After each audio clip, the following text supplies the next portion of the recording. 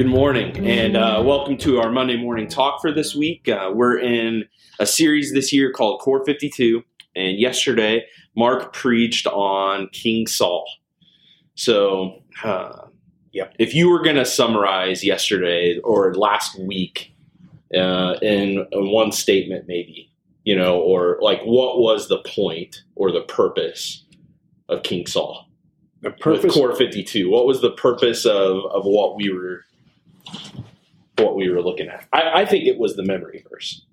Yeah, that was key to it all. God looks at things differently than we do. Yeah, looks at people differently, and of course, it's just interesting getting to God choosing. What's He base that on? I'm not sure He can. There's no way we can nail down God on anything, but. There's sometimes He just chooses the most unobvious people, and but with David, it kind of made sense when He chose him. Saul, it's maybe it's a little harder. The people had a choice, more of a choice in Saul, and that's kind of interesting. Just think about it. I don't think people had a choice in choosing David. No. God chose him and said, "You're going to be the king." Yeah. With Saul, we have God choosing. And He chose him long before he was going to be king. Yes, yeah. Because Saul continued to be king for several years after that choosing. Anyway, choosing was kind of the direction I went with it. And the two main issues, He chooses people who have a heart after God, and then people who are humble. And David was both, especially his beginnings. He was son number 8. And he was a shepherd, a lowly shepherd. Was Saul either one? I don't know. Did Saul have a heart after God? Or didn't say that. Or was he humble? He was tall. Tall Saul. And he was good looking. And that comes out a couple times in Scripture. And other than that, I don't know what his qualifications were. Except that God chose him. And the people chose him. And that gets into the interplay between God and people, and that kind of gets us into this, the big word yesterday was God regretting that He chose Saul, and how that all interacts. And you were going to give us the solution to that. Yeah, you kind of set me up there, for sure. I did do some reading about it and stuff, and so specifically in 1 Samuel chapter 15 is where this is all happening. And in verse 28 and 29, it says, Samuel said to him, "The Lord has torn the kingdom of Israel from you this day and has given it to a neighbor of yours who is better than you. And also the glory of Israel will not lie or have regret, for he is not a man that he should have regret." And then it's just a few verses later in verse 35 where you read from, and it says, "And Samuel did not see Saul again until the day of his death, but Samuel grieved over Saul. And the Lord regretted that He had made Saul king over Israel." And actually in 1 Samuel 15, it's twice says God regretted. Back in verse 11, it also says that. So that word is the same word used. Yeah. Nahim in the Hebrew. And so the question is does God regret? And or is there a contradiction in Scripture? Well, because it says God will not regret, and then it says God regrets. Yeah, exactly. He nahimed, and He doesn't nahim. Yep. And let me chase a rabbit a little bit on that. Then you can address this particular one. Mm-hmm. When people say there's no contradiction in Scripture, I get what they're saying. But that's technically wrong. There are contradictions in Scripture, intentional contradictions. And the clearest example I can think of is in the book of Proverbs. There's 2 verses back to back that contradict each other. One says, "Do answer a fool according to his folly." The very next verse says, "Do not answer a fool according to his folly." That's as clear a contradiction as you can have. But it makes sense. Sometimes it's wise to answer a fool. Sometimes it's better just keep quiet. Yeah. It just depends on the situation. That's why it's in the book of wisdom. Life has contradictory time. I mean, life is a contradiction in some way. So it makes sense that Bible, and especially the Book of Wisdom, would have that. My encouragement, because we've dealt with that specifically as a leadership conversation around contradictions in Scripture and the inerrancy of Scripture and all of those, that whole conversation. And what I would just always tell people when it comes to that kind of thing, a contradiction in Scripture, it's as important how you approach the contradiction as it is that the contradiction exists. Sure, exactly. Like when you approach a when you approach those two verses with the mindset, well, see, we can't trust Scripture. Right. Well, that's the wrong way. Yeah. What you're saying and what I like is to look at it and go, oh, well, this should get my attention because there's something to learn, and it contradicts itself for a purpose. Right. Because there's something it's trying to teach us, not, oh, this is a mistake. Exactly. You know, and I think that's what I think there are people who go to it looking for those things so that they can find a mistake to disprove, I guess, their presupposition. Yeah. I would still say the Bible is the Word of God. It is an inspired Word of God. It is true, you know. And anyway, good point. So back to the text. Yeah. God regrets. God does not regret. And I thought your take, we're talking about this, was pretty good on that. That's technically not a contradiction. Yeah. I don't feel like this is as much of a contradiction. Yeah. And it's mostly, I did some reading, some studying. I said like, I'm going to quote a Calvinist this morning. Here we go. I read a quote that John Piper gave about this exact instance in Scripture. But my question would be, you know, when you were talking about God's choice and you said God regretted the choice, I don't know if he did. But it says I know. It does say that. My question would be, did God regret his choice or did he regret Saul's sin?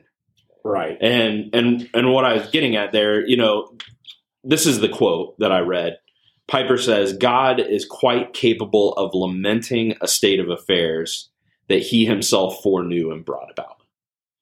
Just because he knew it was going to happen doesn't mean that it doesn't grieve him and that he doesn't lament over it happening. Because I think what I'm getting at, and what I think Piper's getting at there, God's regret, it's not comparable to ours. That's true. We are not, what's the word, analogous with God. Like, you know, we're not on the same level. Our feelings and God's feeling, you know, like it's not at all the same thing at all. And so, you know, God can look back at Saul and he can say, I'm grieved that he sinned. It's time to find another king, and still maintain that he never changed his mind. You know, like we can't forget this foundation that we've laid for the last several weeks about covenant. Right. And trying to get at the fact that like the thing that is so special about our God is that our God is a covenant keeping. He's a living, active God. He's not removed from us. He's involved in our lives and he wants a personal relationship. And so because of that, like he is going to be personal. He is going to respond and react and grieve. And it doesn't make him less sovereign when he does. Like in his covenant keeping nature, though, and that's the way I interpret the verse 29 then. But God, when it comes to who he is, he does not regret or lie or repent like a man. Right.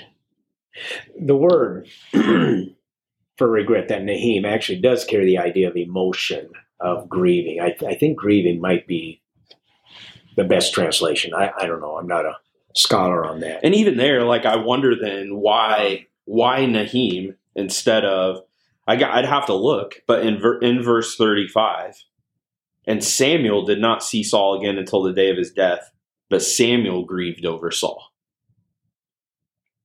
So there's the word grieved there. Yeah. But then right after it says, and the Lord regretted.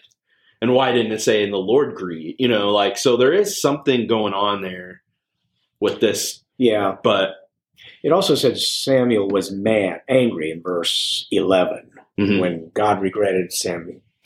Samuel was angry. So there's a lot of emotion involved in here. The example I heard, and I think it may have been Piper that used this too, and it helped me understand it somewhat. If I discipline my son for blatant disobedience and he runs away, I regret that happened. But would I discipline him if I were to do it all over again? Yeah, I would still discipline. It was the right thing to do. And so God regrets what happened with Saul, but he doesn't regret choosing Saul. He would do it again. Mm-hmm. Now, the difference between me and God, of course, God has foreknowledge. He knew Saul would fail and all that, but he would not change his mind as far, like it says in the text. He would not change his mind about choosing Saul, even though he regrets it later on. And we're getting into territory we can't fully understand. No, God, I mean, of course, it's just, and there are scenarios we can play out, where it's just like, man, if I created, and I created a being that I wanted to have a relationship with, but to have that relation, I mean, it's getting back into that greater free will conversation. You have to give that creation free will then to choose the relationship. Yeah. Because you gave them the free will, even if they're not going to choose it, does it still hurt when they don't choose it? Yeah, like that still hurts. You still don't, and so I think what I like about this is what's going on here is we're getting a really good picture of how on a personal level God grieves over lost relationship with us. Yeah. He grieves over our sin and the consequences of it. And even though he knew it was going to happen, it still grieves him to watch us hurt and be in pain over the consequences of sin. And that's part of what makes him a good God. Yeah. Worthy of worship. Yeah. So anyway, I'm glad you solved all that. Obviously, we'll never totally, we may have brought up more questions than solutions. That's usually what happens. So, the two main points of the sermon was, again, God chooses those with a heart after him. I talked about metamorphosis, the change that has to happen from within. And I was hoping to connect a little bit with parents, and because we all have angst about our kids. How are they going to turn out and everything? And there's just so much that's beyond our control. And that's why we pray desperately for them. That's why we teach and just do the best we can. But they still have to make choices. And some kids choose the right way and some don't. So anyway, I remember going through those parenting years and just being worried. And you know what? Most of these kids turn out pretty good. Yeah. So don't worry. Don't have as much angst as you're having, parents, because I've been there and I know what that's like. And now I worry about the grandkids too. But prayer is so powerful. And that's another thing. I talked about desperation. And I thought, when you're a parent, you tend to be more desperate. And I think your prayer life is better. You're in those years right now because you just want the best for these kids. Well, and sometimes there's just situations where it's like, man, I feel like all I can do is pray. Yeah. Like I don't have really any answers. I don't really have any, I need it to be in God's hands. Yeah. And if there's one word I want people to go away with from yesterday is desperation. We're all desperate. We don't feel like it at times, especially here in America, But every day, if we would get up in the morning and think, this day depends on God. Yeah. I think our prayer lives would be a whole lot better than they tend to be. And I'm talking to myself too. And that's your 2 points really summarized. They're summarized in that word. Like, God, I'm desperate for more of you and less of me. That's a heart after God. Yeah. And it's humility because, we were talking about that this morning. Like I liked you gave a list toward the end, symptoms of pride. Yeah. And I was just internalizing that list as you went down it and going, man, when do I show those symptoms? And how do those symptoms show themselves? And like, what's my pride over? And your list was a lack of gratitude, bitterness, envy, impatience, irritability, covetousness, indulgence, and lack of prayer. Yeah. So there's kind of a, if you wanted it to be like a warning light in the vehicle or something, like there's the warning lights to look for. Man, if I'm depending a little bit more on me than I am on God, these things might be rearing their head in my life right now. I had one guy come up to me afterwards and said, I was doing pretty good the first 3, I think, but then the last 5 I didn't do so good. And I said, I'm all 8. I struggled all 8 of those. So but I do, like, when you and I were talking this morning, I do struggle, like, and I've talked about openly, even in sermons and stuff, about my own struggle with self-esteem and like self-image, self-confidence at times. And with that, like I was sharing with you this morning, like some of the advice I've gotten from other mentors and preachers in my life has been, don't actually lose some of your sense of low self-esteem. I think, in some ways, heresy I've heard other people say before, like, to be a good preacher, to be a good lead minister, you almost have to have some sense of narcissism. I don't know how I feel about that. I've heard that statement before. Like, you have to be a little bit narcissistic to get up in front of people and do that on a weekly basis. And the reason I struggle with that is because on the flip side, like, there's a reason I get up at 3 a.m. every Sunday morning, and it's because, like, I'm terrified. Yeah. I'm terrified about what I'm going to be doing that morning. I'm not so much as terrified about the public speaking aspect of it. That has gotten better. But I'm terrified about I'm communicating God's word. And there's a huge responsibility that comes with that. I don't want to mess it up. I don't want to say something that takes away from that. And so with that, that's the part that I think Lloyd told me one time. He was like, you want to keep a healthy sense of that. Yeah. You don't want to lose that humility, because I think his quote was, you don't want to get too big for your britches. Like, you don't want to get this overconfident sense of yourself, because at that point, like, what you're doing, God's not in it anymore. Yeah. No, that makes sense. I mean, I totally agree with that. Here's the thing on the self-esteem. I was a little concerned that I'd come across anti-self-esteem. And so I wanted to say, we want self-esteem for our kids and grandkids and all that. But I remember when self-esteem became really a hot item and when it first rose and everything. And preachers would use the scripture, love your neighbor as you love yourself. Jesus said, love your neighbor as yourself. And preachers are preaching that's a command to love yourself. No, it isn't. It's an assumption that you love yourself. Love your neighbor is the command as you love yourself. It just assumes we have self-love. Now, some of our self-love is not healthy and perverted.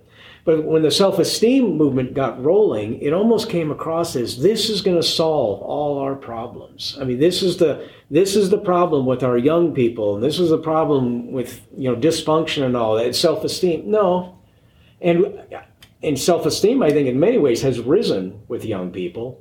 I'm not sure it solved all the problems it promised. It created a lot of different ones. It's created some other problems, and it's like anything. Satan takes good stuff and twists it to his things. That's the point I was trying to make on that. So I deal with self-esteem issues. You do. I think most people do to a certain extent, and so you see the value of it. But you also can see it's not going to solve every, a kid who's out in a gang killing people. I'm not sure self-esteem is going to solve the problem there. There's something deeper going on. Mm-hmm. So anyway,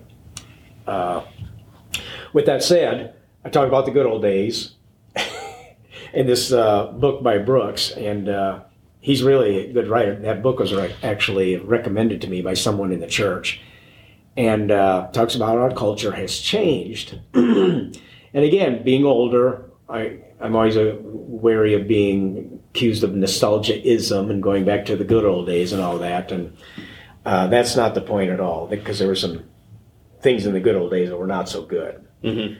But there has been a shift, and I think people who are my age and older have seen the shift from a culture of self-effacement to a culture of self-promotion. You see it on the football field, that kind of stuff. I mean, it's all glory to me. Mm-hmm. So, anyway. Well, and I think it's less. If you're going to look at one of the things that has probably fueled that more than anything else, it's probably social media. The fact that you can go on, that there's a network, that there's a platform for you to create a page that's all about you. Yeah. And that other people are going to come and read all about you and see all about you. And, that even with that, I try to keep a healthy distance from it. Yeah. I don't want to get too caught up in this idea that other people might be worshiping my life or envying your life. And I love Facebook. Keeps you in touch with people and all that. I got all kinds of happy birthdays on Saturday, and that's kind of nice to just go through and see people. Oh yeah, I hadn't talked to them for a long time. So there's wonderful things about it. But again, Satan takes good stuff and can promote the selfism. So anyway, I'm glad I only preach once a month. Well, next week we're kind of closing out this section of Core 52. The way the series was laid out, this set apart, kind of focusing all on holiness and God's glory and calling, like you talked about yesterday. Then we're going to talk some about David next week and wrap up set apart. And then we're going to be moving into a series that focuses a little more on the Psalms.